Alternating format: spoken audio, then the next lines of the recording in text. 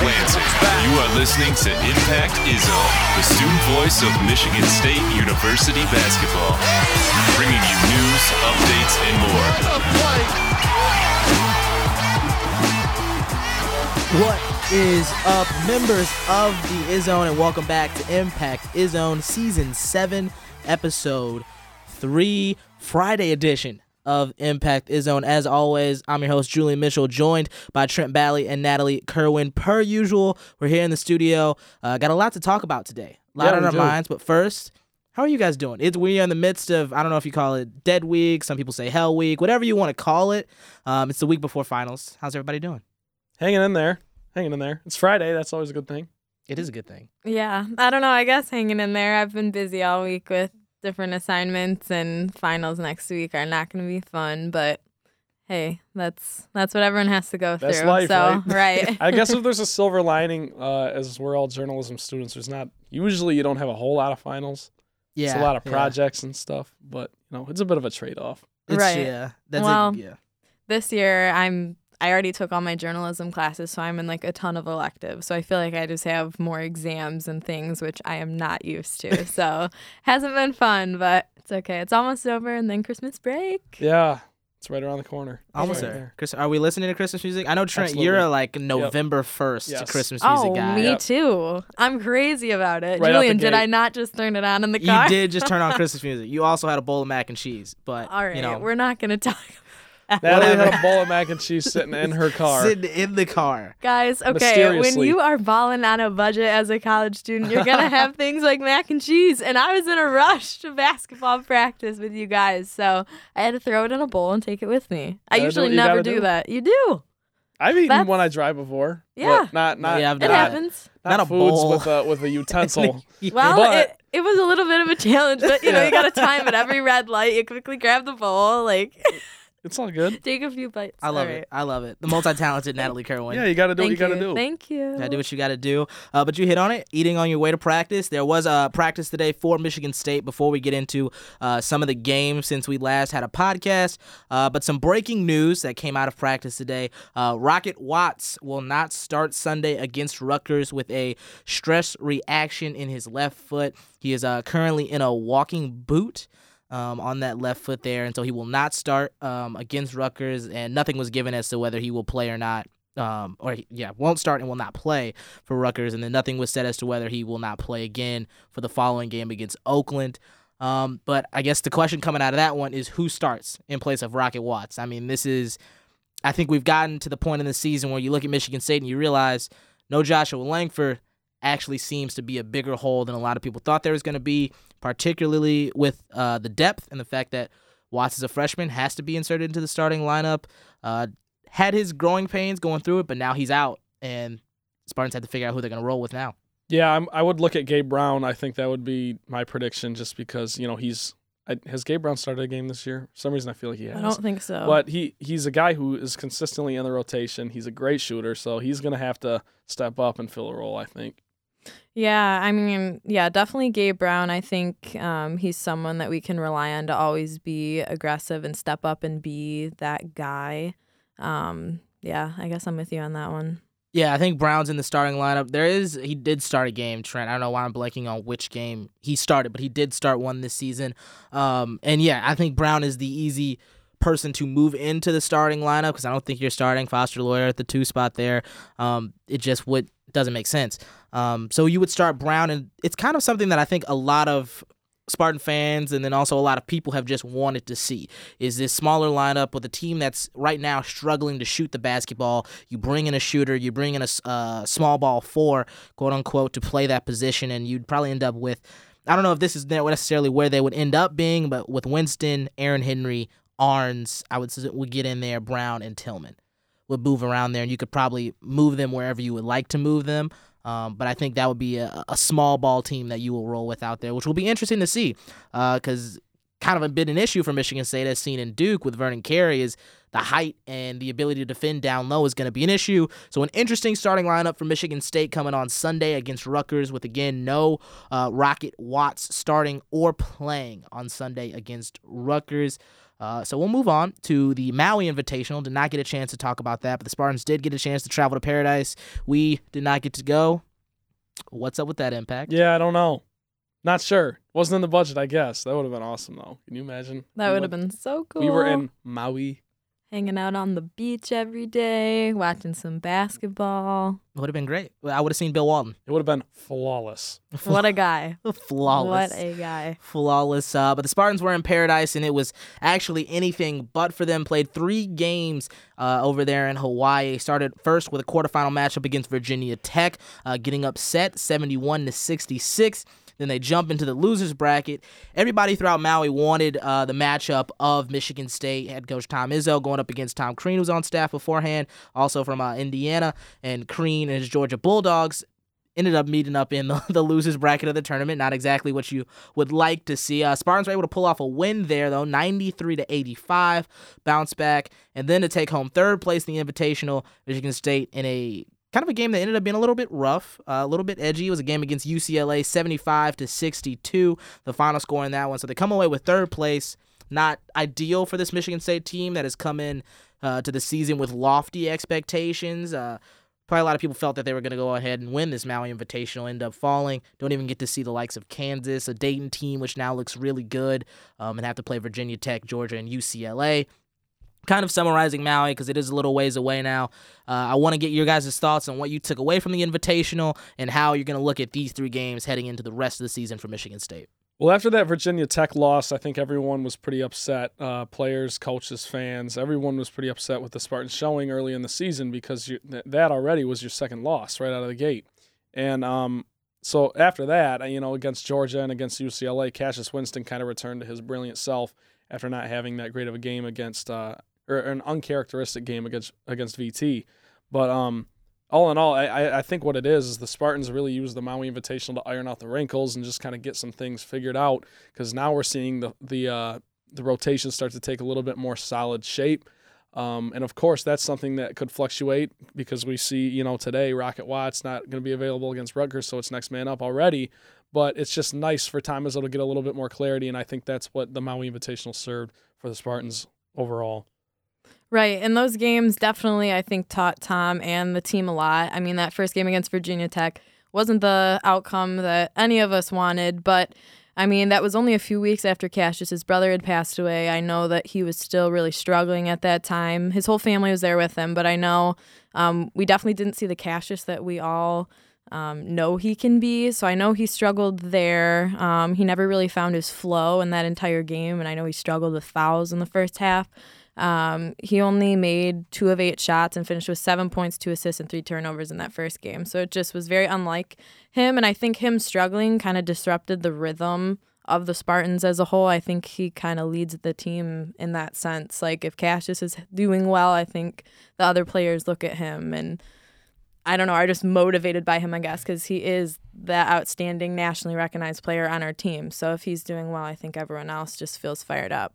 And I know in that Georgia game as well, I remember reading an article that he was in the locker room by himself at one point, and there was like a puddle of tears below him. And Rocket went up to Izzo and was like, hey, you need to go check in on Cassius. He's in the locker room, like really upset or whatever. But then he ended up, what did he do that game?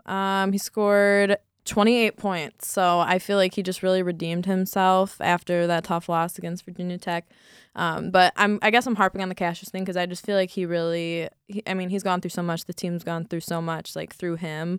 So I think that kind of affected them throughout the tournament. I think that was kind of a big thing that, like, I took away from it. And then again against UCLA, Cassius kind of was back into it with 20 points, 4 assists, and Izzo was still playing with rotations and whatnot. But I don't know. I guess my big thing was, like, Cassius was kind of struggling still. Yeah, and I think that's a really great point to make, and I do want to keep that and touch on it more when we get to Duke, and then we have a Twitter question kind of alluding to this. But as you kind of see with Izzo taking a lot of these losses personally and saying a lot of them are on him and are his fault, I think part of that stems, and I think Solari put it better than I could in his story, but essentially that it's very hard to coach. It's probably hard to coach this team. I mean, they're going not only physically drained from the flight from New York to Maui to back and forth, all that travel, but then mentally and emotionally dealing with everything that's still, it's not like we're that far removed. And I don't know if you ever get that far removed from what has happened to this team and this program. And so it is something to think about going forward. I mean, at some point, everything's not going to be quote unquote okay because nothing's the same anymore. But how do you coach as Tom Izzo this team and get these players riled up and ready to go for game in and game out when there's just so much to deal with? My couple of points, looking at the basketball, I think turnovers were one of the biggest issues for Michigan State in this invitational. And once again, they kind of rear their ugly head, and they will again coming up in Duke when we get to that game.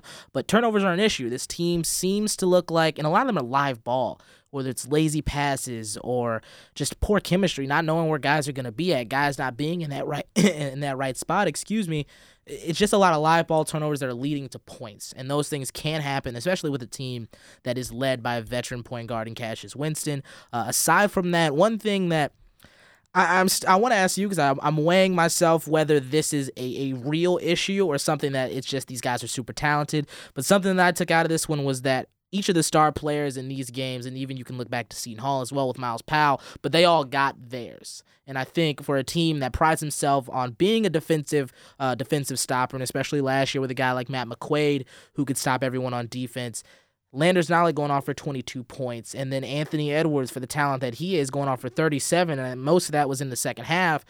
To me, it raises a lot of questions as to what this team is going to be down the line when they have to play guys like this who are uber talented that I don't know if they're going to be able to stop. Well, the thing is we constantly harp on this because it matters. Joshua Langford is not there anymore, and that is something that Tom Izzo even mentioned today. He was like, losing Joshua Langford, I lost my best defender, my best on-ball defender. So we've been talking about this, and all three of us talked about this leaving the Duke game, saying you keep saying who's going to be the second guy to step up or who's going to be the guy to defend the best player on the other team and really bring that consistency, but you keep saying it's going to happen, it's going to happen, it's going to happen. When is it going to happen? We're now, 8 games into the season here for the Spartans and haven't really seen that materialize yet. And I think this upcoming game against Rutgers is going to be a chance for guys like Gabe Brown, Kyle Ahrens to get in there and really lock up because, like you said, Julian Nolley and Miles Powell and those guys are just completely torching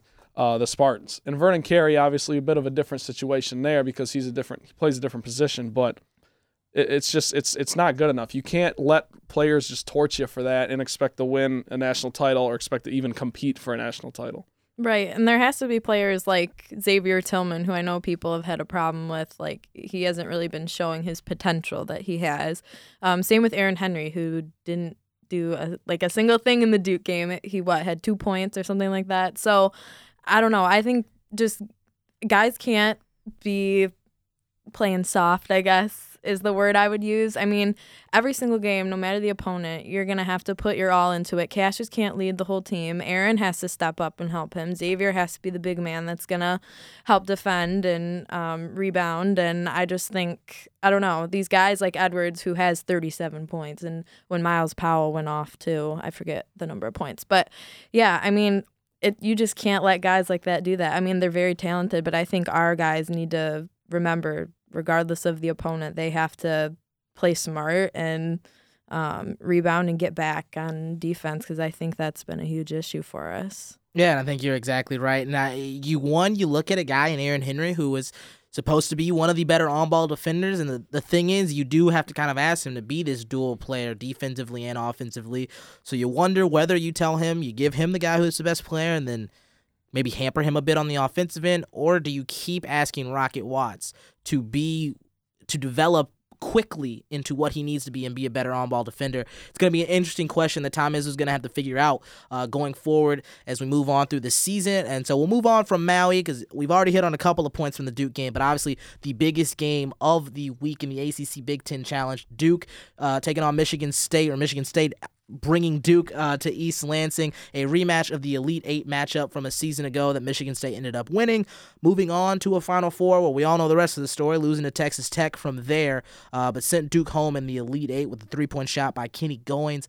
Two very different teams now for Michigan State and Duke. Duke without Zion Williamson, R.J. Barrett, and Cam Reddish, and Michigan State without Goins and McQuaid, who have turned out to be bigger losses than a lot of people may have thought coming into the season. But final score as Duke trounces Michigan State at home, 87-75. Some quick stats in that one. Xavier Tillman leads the way with 20 points for Michigan State, 8 rebounds, 9 of 14 from the field in 29 minutes. Bingham with 13 points on the night, only played 12 minutes, though, in the matchup. Very interesting tidbit from him. 12 minutes, 13 points. Winston finishes on a very bad shooting night for him. 12 points on 4 of 14 shooting. And then for Duke, Vernon Carey, a guy who was a Michigan State recruit at one point, finishes with a game-high 26 points and 11 rebounds on 8 of 16 shooting. And Trey Jones wins the point guard battle against Winston with 20 points and 12 assists. Before I get into the game, this was not only a very big night because of the matchup, but also because Draymond Green, Spartan legend, now with the Golden State Warriors, had his jersey retired at halftime. And first off, what a big scene that was. I thought to have Draymond there. You were able to have Jaren Jackson, Steve Kerr came out, even Klay Thompson and D'Angelo Russell from the Warriors all came to watch him have his jersey retired, and he gave a very nice speech. And to me, it was a really great moment, and one that, for what happened in the game, it didn't turn out probably the way, it didn't play out how a Draymond team and what Draymond brought to Michigan State. It didn't play out like that. But as a guy who kind of helped lay the groundwork for what being a Michigan State Spartan means and defining this program, as Izzo would go on to say later on, it was a pretty big moment. It was pretty cool to see that. Yeah, of course. The place was going to be packed anyways with Duke, but it was what a great way to really get the energy up, even times 100. The retired Draymond Green's number, who for our generation is probably the greatest Spartan, that we've watched. Granted, Mateen Cleaves, when we were really young, but yeah. So there are a lot of Draymond diehards there. So that was really cool. He was obviously very emotional and meant a lot to him. So it's just a cool thing to see, especially given what he's gone on to do in the NBA. And he's probably going to have his jersey retired for the Warriors. He will. So it was just it's the first of many accolades for Draymond Green.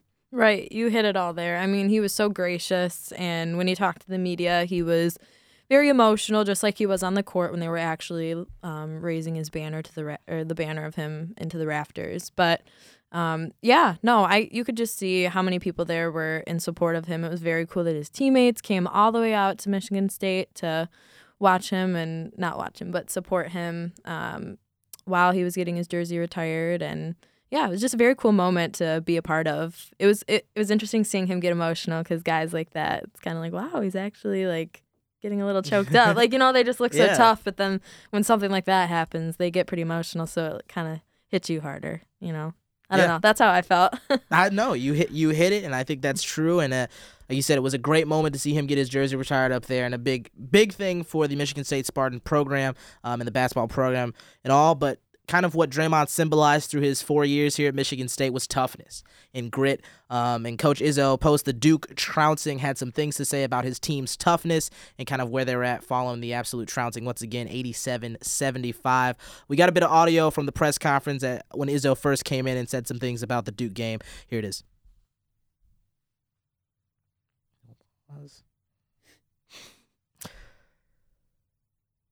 Yeah, and I think Izzo summed it up right there. I mean, out-coached, out-toughed, and I think that was clear from the outset of this game, who came in with the competitive fire, who came in with the grit, and who was ready to go. And to me, I think if you look at this game and you take one thing from it, it's the fact that Michigan State got absolutely punked on their home floor by Duke. And I don't think there's any if, ands, or buts about it. No, absolutely not.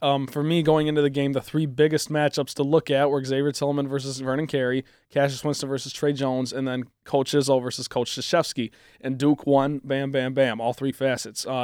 Obviously, X didn't have a bad game, but Vernon Carey was just everywhere. And, Tillman obviously was responsible for guarding him for much of the game, not the entire game. Obviously, Coach Izzo tried some things with Bingham and tried some things with Thomas Kithier in there on him.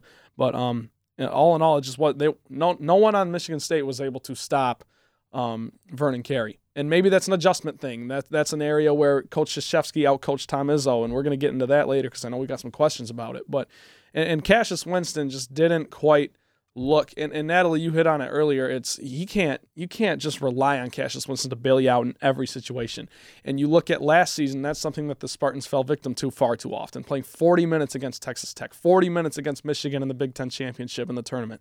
That kind of stuff is just, I mean, it works sometimes, but it's unacceptable. It's kind of the LeBron effect in Cleveland, carrying those teams to the finals with no help. You got, at some point, you have to have people step up. And you can't be mad at Cassius for turning in a game like that and on the home floor and getting beat by 20. You can't just blame it on Cassius Winston. So Duke definitely won in all three of those facets. I think those are the three biggest reasons for the loss. Right. You can't let him burn out. I mean, Cassius is our main guy. You can't be playing him 40 minutes and expect him to just have these great numbers every single game. There has to be other people that step up, and that's why I mentioned earlier Aaron Henry. I mean, he had his quietest game of the year. He had 2 points. He didn't even make his first shot attempt until 11 minutes left in the second half. I mean, I think the shot he made was with 40 seconds left. Yeah. Right. It was a dunk. I mean, I don't know. I feel like that's kind of unacceptable, and he's in this role this year where he has to become a key player alongside Cassius now that Josh Langford isn't able to play, and Rocket Watts, I don't think that'll be a long-term thing, but he's one of those players that has to step up and start executing. And Cassius had said after the Duke game that he is in a position now where consistency is key. You can't be up and down because you're one of our reliable pieces. You have to figure out a way to bring it each and every night, which is tough to do, but that's the position they're in. That's what he was saying about Aaron Henry. And he says it all right there. I mean, he has to step up. I feel like he's been kind of quiet, and I think he's just one of these games he's going to step up, but I hope it's sooner rather than later. Yeah, and Izzo, he called that group of Winston, Tillman, and Henry the big three. And if you got a guy out of your big three not getting the job done, it's hard to win basketball games. And you say it, Winston, you can't rely on Winston. And it's clear that for one thing, each and every team they're going to play from here on out knows and has a way of keying in on Winston. You know the ball screen's coming. And so like Duke, they hedged a lot on those screens, brought Carey up a lot. And it's hard for Winston to see over a big man. That's the whole point of a hedge, is to eliminate the vision of the point guard. And that's what they did. And I think that's going to be a facet of every team's defensive game plan, night in and night out for Michigan State. And you got to find a way out of that. And the only way out of that is to have another guy who can put the ball on the floor and who can score the basketball. And, some people were thinking maybe Rocket Watts is going to be that guy. It's very clear that Watts is still developing. He still hasn't caught up with the speed of the game, and Aaron Henry, now he's got to be that guy. And, I don't know necessarily if it's asking too much. He still is a sophomore, and he did really kind of come on late last season. But kind of for what it is, you look at this basketball team up and down, and you say the guy has to be Aaron Henry. And he's got to be the guy to step up, and I think that's what Izzo's asking for as Sunday comes around. But, Trent, your other point, Vernon Carey just got his. He took everybody's lunch money and bought everything on him. It was a block party, and everybody was invited. He was sending stuff out. His ability to score inside just destroyed the Spartans team. And for me, that brings up two big questions for where Michigan State goes from here. And one, as you said, Tillman wasn't always the primary defender on Carey, as he did pick up a couple fouls early on, and then they moved a couple other guys on him. Bingham got the chance to play him a bit, as shown by Bingham's 12 minutes of play. He couldn't hold him, and that's one of the things you get with Marcus Bingham. He had 13 points and looked good offensively, but for every offensive positive, there was a, "Excuse me, sir, you're too small. Get off of me," for Vernon Carey on the other end. And so for me, it begs the question of who. I feel like there has been no movement yet in that 4 spot and who plays there. Maybe Natalie, I'll have you start. You have an answer for who plays in that 4 position for Michigan State. Well, I personally think, just looking at the whole roster, I think that Malik Hall has a lot of potential for some point this season. I think everyone can remember his layup in the final seconds of the Seton Hall game that won it for the Spartans. So they won 76-73, if I remember right. But I don't know. I think he has the shooting ability. He's got the size. He can rebound. He can guard. He can kind of do it all. And I think, we're starting to see more potential from Rocket Watts as a freshman, but I think out of that freshman group, I think Malik Hall at this point kind of has the most potential. I think he's stepped in before. What was the other game where he had that really cool dunk? I can't remember. You guys remember? Um, I don't know. I just remember everyone was like, "Oh, okay, I do, there's Malik yeah. Hall." Like, I don't know. I just think Yeah, I know the play you're talking about. I don't know. I thought that was I It don't know. wasn't Binghamton, was it? I might have been. It might Oh, it either might have way. been. Yes, you were right. It was early. Yeah, it was early. Yeah. Yeah, but I don't know. For me, I just think Malik Hall can kind of step into that spot eventually. What are your thoughts, Trent? Yeah, I guess this is a tough way to go because I really don't think it should be anyone that that Izzo's tried yet. I think the Spartans should go small. You talked about it earlier. Throw Ahrens out there, throw Brown out there, throw Henry, and obviously Watts isn't healthy, but then you can run and gun. The only way to get yourself out of the slump is to shoot yourself out of it. And I know that's not a popular thing to do. Coaches don't like doing that because it's not an efficient way to go. But I do think that with this point guard and with this big man, you've got those two cornerstones there. And like you said, the third wheel of the big three is Aaron Henry, and he's got to be better. And I think he would benefit having Gabe Brown on the floor at the same time because he's going to draw attention and double teams on shooting and closeouts and whatnot. And having the benefit of a Kyle Ahrens, who's almost maybe a better shooter than Gabe Brown. So I think that's something that I would look at if you're Tom Izzo. The problem is you do have three very formidable fours on your bench. It's Thomas Kithier, Marcus Bingham, and Malik Hall. We already talked about them. And it's just they can obviously bring a lot of toughness on the defensive end, but Bingham just concerns me from the standpoint of if you play a big man like Vernon Carey, all he's got to do is back you down, get you right under the basket, and it's going to be 2 points, maybe 3 if you foul him. So that's something that's concerning, but Bingham kind of makes up for it on the offensive end. I'd just be interested to see how Izzo works some of those rotations. And you're right. And I do like the small ball as well. It's not my preferred, just because I think defensively, at least, I think you're going to have a problem. I don't know necessarily if Brown is there defensively yet to start at that position. I do really like Malik Hall as well. And I think, it's one of the questions, and not one of the questions, I shouldn't say a question, but one of the things that I think has led to why Michigan State is where it is at this season. And part of that is that there are a lot of players that they kind of have to wait and see where they develop and kind of hope that their development is on track. Like you look at Aaron Henry and you hope that from a season ago he's developing right and will be that secondary star player. Or you hope Malik Hall will develop and become Kenny Goins. And for me, I look at Hall and I see a body and a guy who can be that Kenny Goins type player. And I think if you have that Kenny Goins type player back again, that at least fills one of the holes that Michigan State has, that pick and pop offense, the ability to not only have a roll man, but a 3-point shooter at the 4 slot. And I think that helps space the floor, that brings some shooting. And so I like Hall, but the question is, are these guys going to develop in time? And it's early. It's 8 games in. It's December. So there's still a lot that can happen with the rest of this season, and the question is going to be whether those guys can develop and be something else here. And one thing, and we'll get into it for our Twitter questions. Actually, we'll go for our Twitter questions now because we're hitting on a lot of the stuff in there. But again, that final score from Duke, 87-75. Duke with a win, a revenge win over Michigan State in East Lansing. So we'll go to our Twitter questions now. Fans sent them in with the hashtag ImpactIzzone. A lot of these hit on a lot of the points we're going to make about the Duke game and so on and so forth. But we'll start with a fun one from Brendan Wilner. He sends it in again. If you could pick one current NCAA basketball coach to be stranded on an island with, who would it be and why? I'll go first. It's going to easily be GQJ. Jay Wright at Villanova. It's me and him just sipping coconut water from the trees that we cut down. We're just sitting there chilling. Me and GQJ. So he's going to be my guy. I think we're going to be stranded on an island with. This is such a tough question because it's just kind of funny, and you don't want to forget anybody. But I mean, obviously, I think all of us would pick Izzo if we could. I'm gonna stray away from that. I'm gonna say Keno Davis from Central Michigan, and the only reason I say that is because my brother's a manager on the Chippewas basketball team. They got a big bowl game tomorrow. I'm going. Fire up. Little shameless plug. I'm going to say Keno Davis from Central. Oh, that's cool that your brother's wait, you said he's a manager? Yeah. Is basketball or football? Yeah, men's cool. hoops. Men's hoops. Oh, Very sweet. cool.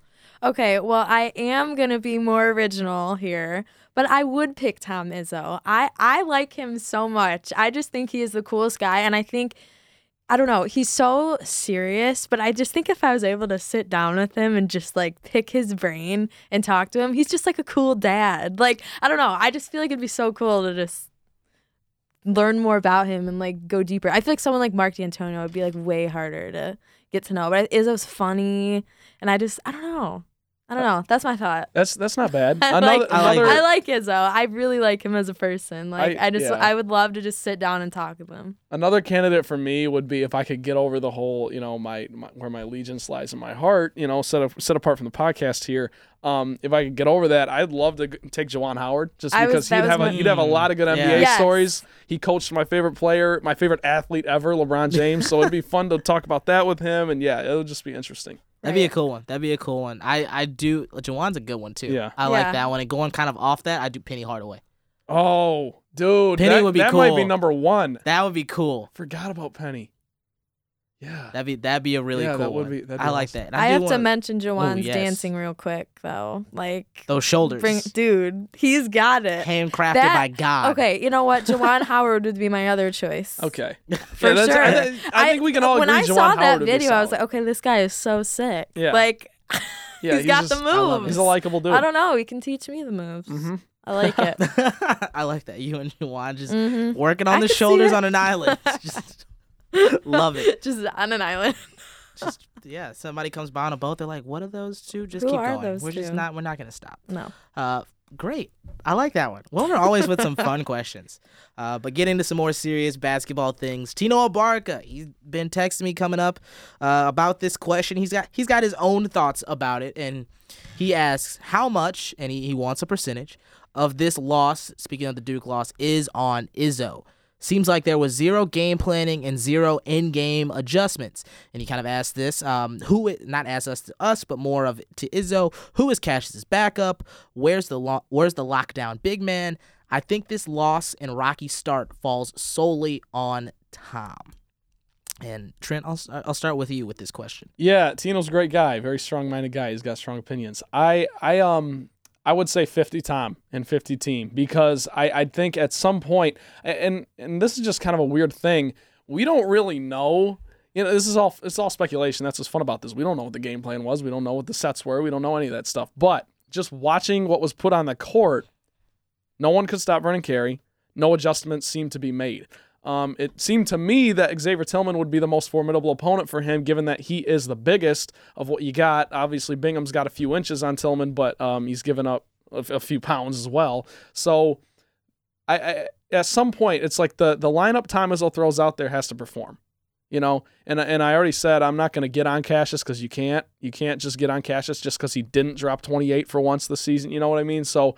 But Cassius probably does have to play better in that situation, definitely against a team like Duke and a point guard on the other side like Trey Jones. And no one could make a shot. No one could buy a bucket. I remember, Julian, we were on the call, and I believe from I don't even remember, Rocket Watts made a three kind of early, and then it took all the way until Cassius Winston's pull-up three to bring him to within 8 in the second half. I don't think there was any three-point makes in between there. So my bottom line is just the Spartans have to perform. But given the fact that we don't really know what the plan was, the plan that we thought we got looked lousy. So I would give Tom Izzo 50%. I'd give it a 50-50 split. Right, and Tom's been blaming himself a lot lately for their losses. I mean, I think it wasn't just the Duke game. I think he's been saying a few different times, like, this was on me. Like, don't blame my players. This was all on me. And you kind of wonder, like, what that means. Because I feel like he has control of like everything he said. Like, I just wonder kind of what he's doing where he feels like it's his fault, kind of. Like, maybe not, like, maybe the game happens and he feels like, oh, like, I should have done this better, that better. But I don't know, you just never hear him really complain about himself and like blaming him for the loss, but he's been doing that a lot, I feel like, lately. So I don't know. Players have to step up. I guess Tom has to work on adjusting his game plan. We don't know what that is, but I think maybe they need to do a better job at film study.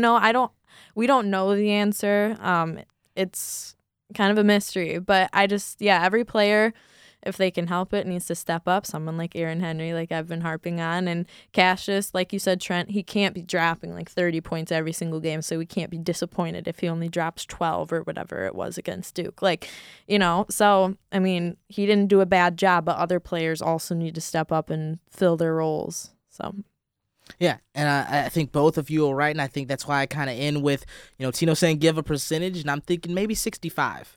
for me. And I think Yeah, that sounds right. part of that is, of course, Izzo wants to take all of this on himself, and it's very understandable. And I think I get why, because for one, I think you look specifically at Duke and you say, okay, the game plan failed. And he even talked about that at the press conference, that the game plan on Carey was to dig, and that the digs just failed. And it didn't happen, and it didn't work, and it fell apart. And part of that, one, is his game plan and what he came up with. And I also think offensively, the continued use of a ball screen when you know Carey is going to hedge on it and you know that it's not working. Again, the definition of insanity is doing the same thing over and over again. And so for me, I think offensively and defensively, the game plan was flawed, and there were some miscues and there were some issues. But I don't necessarily think all of it goes on him. I think part of it, like Trent said, is execution. And I give Duke a lot of credit. I think you look at this Duke game, and a lot of people are going to say, State failed. State was bad. And they were. There's no other way to say it. They were bad. But Duke was also very good. Duke has struggled early to start this season. They have not looked like the team that some people thought they were coming into the season. But in that game, that was exactly what Duke was supposed to look like when they started playing up against Kansas in the Champions Classic. And you have to give them credit where credit is due. Vernon Carey looked fantastic. Jones did what he was supposed to do. They had guys who hit shots. I mean, Joey Baker comes off the bench and then goes, 5 for 5 or 5 for 6 at least? I don't know if he missed one shot. I don't think he missed a shot, yeah. And, I mean, that's all things where they played a really great basketball game. And so I give them their credit, and I give it to the players on Michigan State who just didn't execute. I do think when Izzo sits there and he says, this is all on me, I think part of it, and just from what it sounds like, and at least this is all my perception and what I hear and what I'm listening to when we're there at press conferences and games and such, but it just seems like with everything that has happened with this team, I feel like Izzo has been working on how to coach this team. And I don't know, the whole thing of Izzo's a guy who he rips you to shreds and he comes at your throat. I don't know necessarily if that's what he's doing right now because of where the team is at physically and mentally, because I think he's trying to figure out, with everything that's happened to us, how do I coach this program?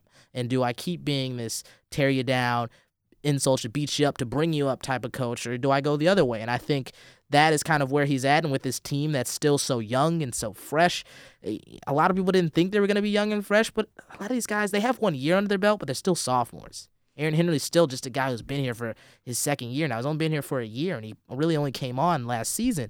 And Izzo's got to figure out how to operate with that niche. And so I give him 65. In terms of whose cashes his backup, I think you come in with the season saying you're going to have Joshua Langford, and then you say, okay, Watts will be the backup. Or at least, to me, I think Aaron Henry looks good as a primary ball handler for spurts that Winston is out.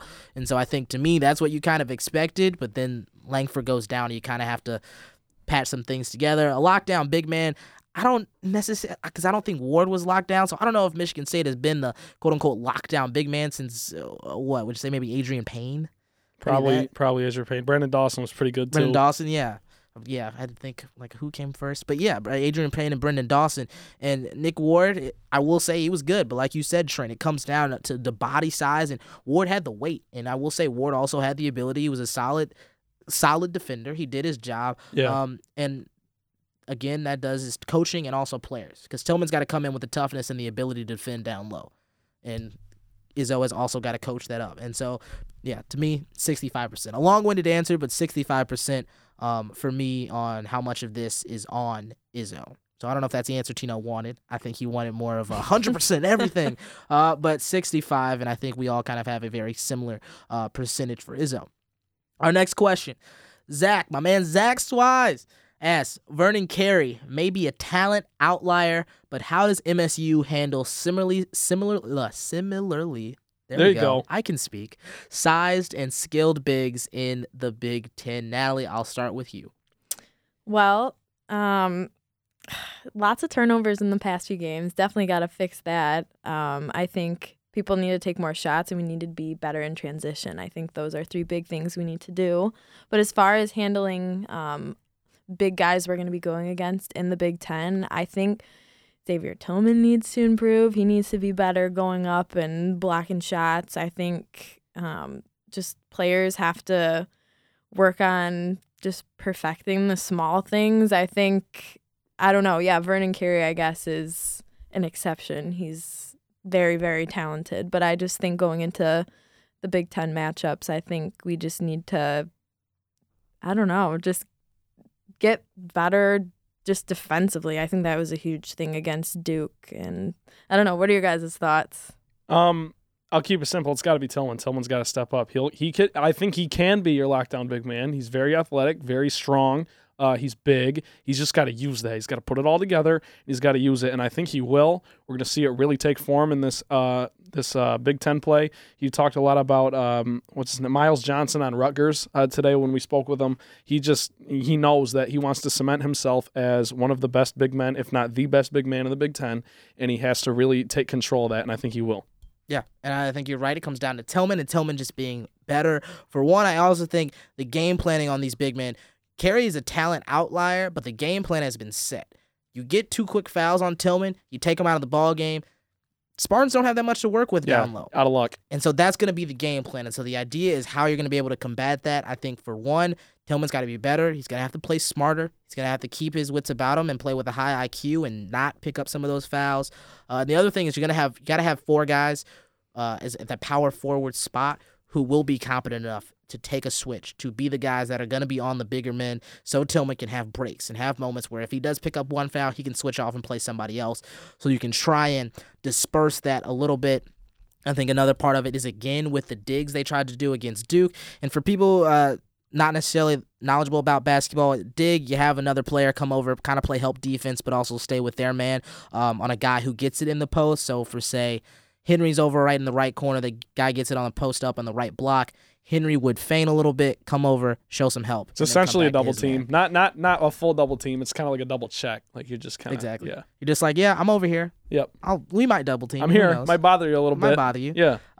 Didn't happen against Vernon Carey though. Did not happen against Vernon Carey. I don't not think he once. I don't think it happened cared. once. Yeah. No, he wouldn't have. But I think that's another way. Just got to be tighter game planning and. Izzo's going to have to pull it out of his bag. He's going to have to figure out a way to do this and to combat some of these big guys that they're going to have to play in the Big Ten. That conference is looking good. Yep. And I didn't get to comment on it, but the Big Ten ACC Challenge, Big Ten won at 8-6 with the last win, Ohio State over North Carolina in Chapel Hill. But the Big Ten looks good. A lot of skilled bigs per usual. So it's going to be interesting down the line, especially now starting with Rutgers on Sunday, where the Spartans roll from there. So I asked another question. He goes, 3 losses, 3 different ways, any specific concerns that stick out entering conference play.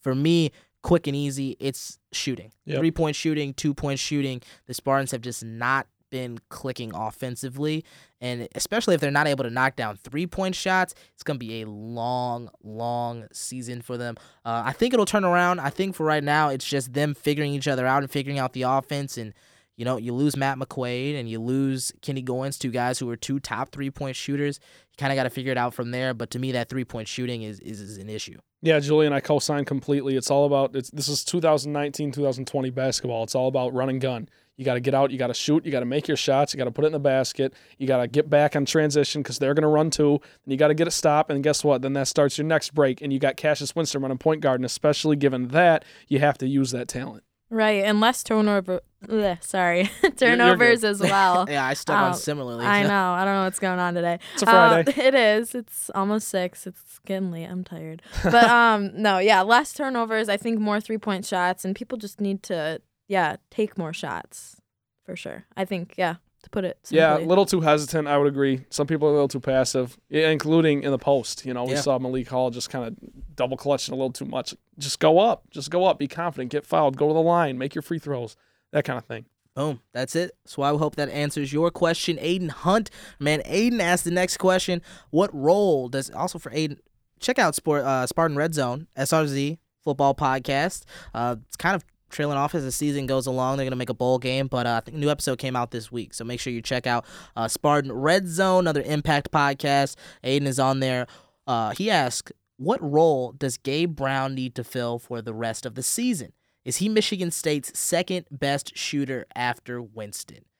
This is a good question. I like this question. And I think, Trent, you have a starting lineup potentially for Gabe Brown. I think he's at least, if you go small ball, he can fit that role. He has to be that role, or he's got to be your shooter off the bench. And I think Aiden is exactly right. I think unless Malik Hall comes on and starts shooting it well, or Rocket Watts comes back and finds his jump shot, or Aaron Henry. I mean, even though he's shooting a great percentage right now, if he continues to do that, if he doesn't, I think Brown is your second best shooter.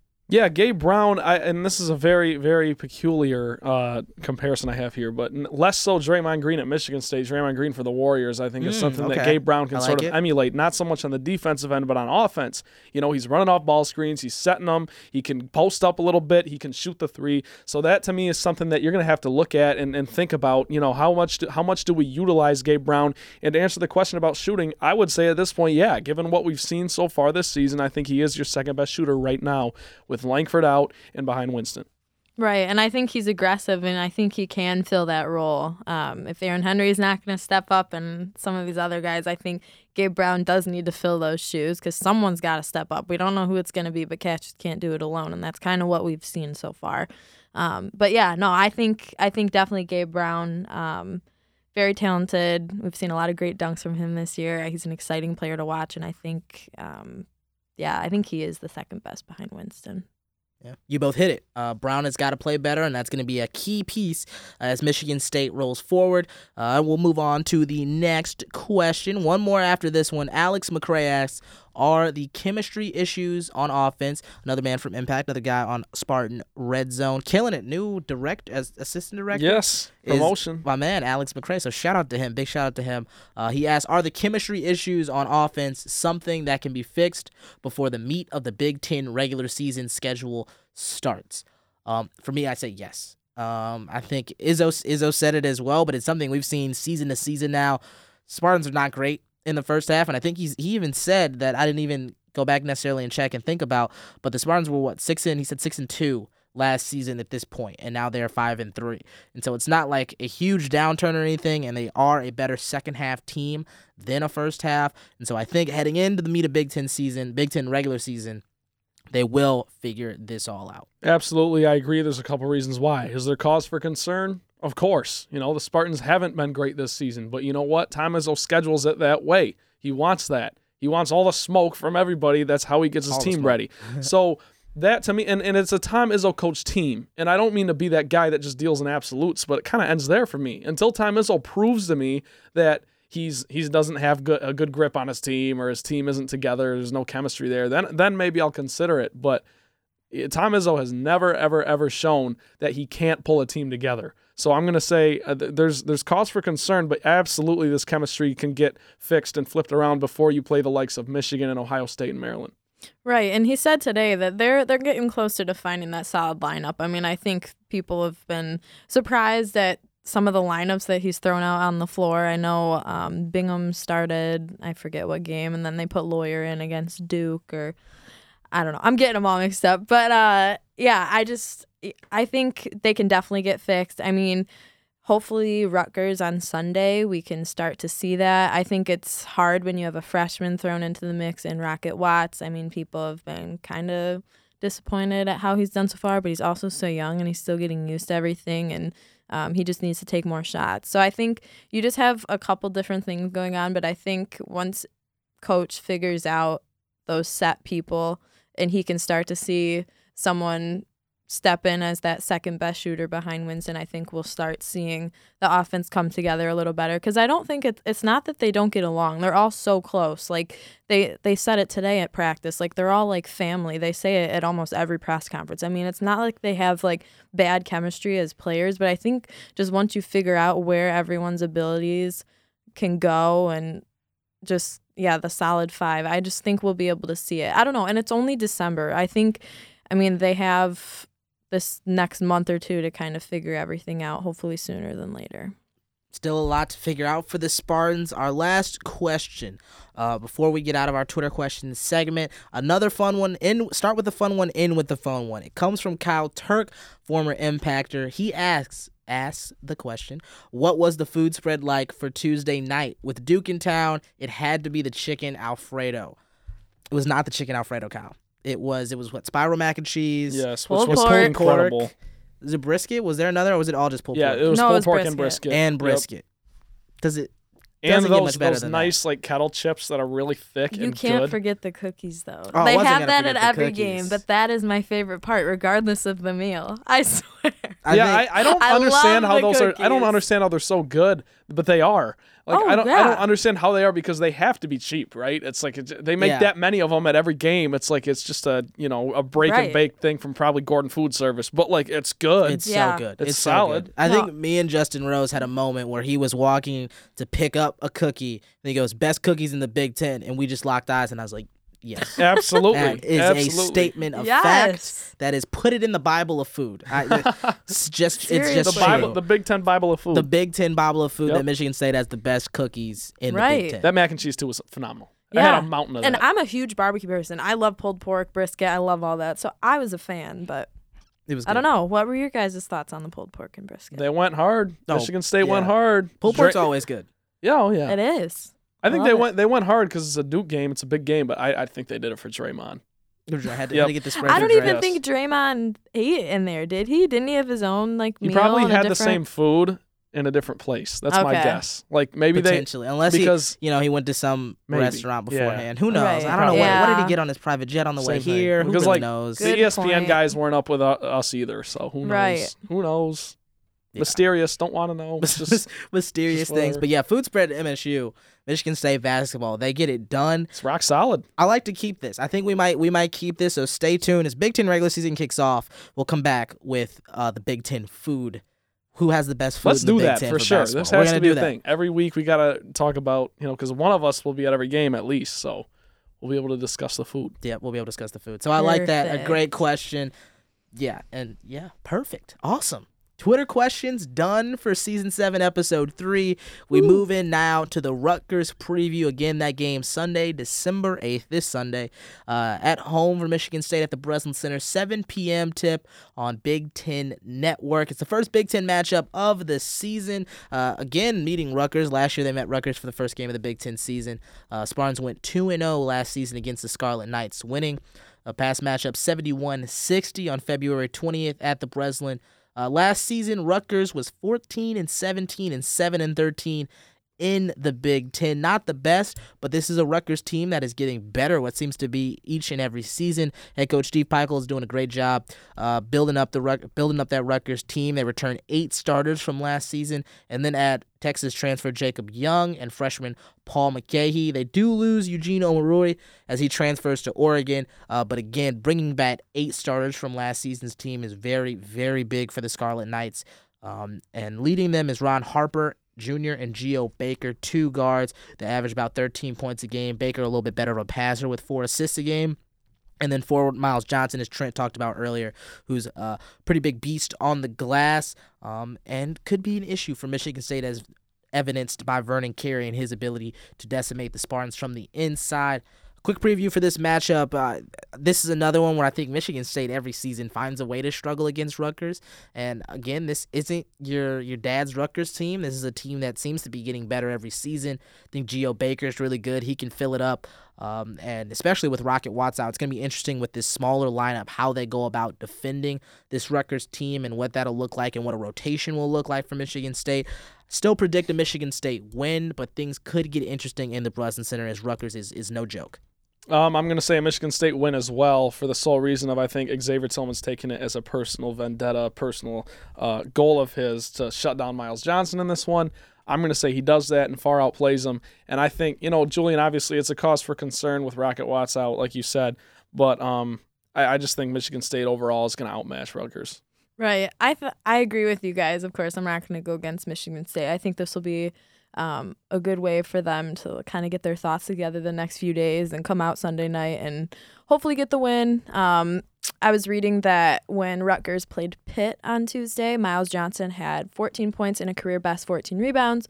Ron Harper with 14 points and a career best 10 rebounds. So each had double-doubles, and that was the first time that Rutgers had 2 players with a double-double in the same game since 2015. So you do have these good players on this Rutgers team. I think they made that aware to us today. Izzo had great things to say about their head coach and their players. And, I don't know. I was sitting there with you when you were talking to not Cassius, Xavier. And I think, he will use this game as kind of like his comeback game. And I think this would be a chance for players to step up once again, like we've been harping on during this podcast. They're just, I don't know, we're just waiting for that game where someone can step up, and I think Rutgers is a really good chance to do that because it's not someone like Duke, which is like this huge matchup, or Seton Hall, or whatever it may be. I mean, people usually don't take Rutgers very lightly, but I think they should try to take this game and just really work on, I don't know, just finding that second shooter and everything. I think you're right. This is a game that can be the turn the corner game for a guy like Aaron Henry, who has gotta figure it out and look less hesitant and be the guy. This is a time you're playing Rutgers at home, still got the home crowd behind you. You show that. You're Xavier Tillman. This is a time where, like you said, Miles Johnson wants to show that he's a better big man, that he's a guy who can get it done. You go at his throat and you tell him, actually, I'm still here. So this, to me, is a game, as you said, Natalie, things can turn the corner for Michigan State. But a big one on Sunday. Again, Rutgers, not saying this to hype Rutgers up, but this is a good team. And I think even Tom Izzo said it as well. This is a good team and a good, well-coached team. So Michigan State got to start putting things together as Big Ten play will kick off against Rutgers. Again, that game on Sunday, December 8th, 7 p.m. on Big Ten Network. And Natalie, Trent, you both will be there along with Charlotte, a new Impact rookie recruit. She's going to join you guys for the Sunday game against Rutgers. So be sure to follow both of you for all the content. Can I get your Twitters so we make sure everybody goes out and follows? Yeah, TBAL91, TBAL91, no spaces, no caps. That was smooth. I've actually never done that before. You know, just throw it out there. Well, no one's gonna mess Spit it up out. now. You spelled it all out for him. Thank you. Mine is Natalie Kerwin 1 because I'm number 1. Ah, Wow, good job. there we go. Oh, that was smooth. Yours is Julian Mitchell 25 because you're 25, right? My birthday is the 25th of I don't know June. why I threw a 1 in there. I'm pretty I sure think it's J_Mitchell 25. J I don't know. I don't know Mitchell. my own Twitter. I think it handle. is. I think it Natalie is. Kerwin was taken when I made my Twitter, so I just added the 1 because it was easy. It was Number 1. Heck yeah. love it. But again, that game on Sunday against Rutgers, and we're trying to get another one recorded next week following the Rutgers game, and try to get a preview of Oakland, all the games that will happen over winter break. So be sure to stay locked to the Impact Is On podcast. Keep it subscribed on iTunes and Spotify. I think we're on Spotify, wherever you get your music. Mostly iTunes, I think. But keep it tracked on the website. Keep track for content. We got it all. We'll be here for you all season long. But again, this is season 7, episode 3, wrapping it up here. Impact Is On. We'll see you all next time.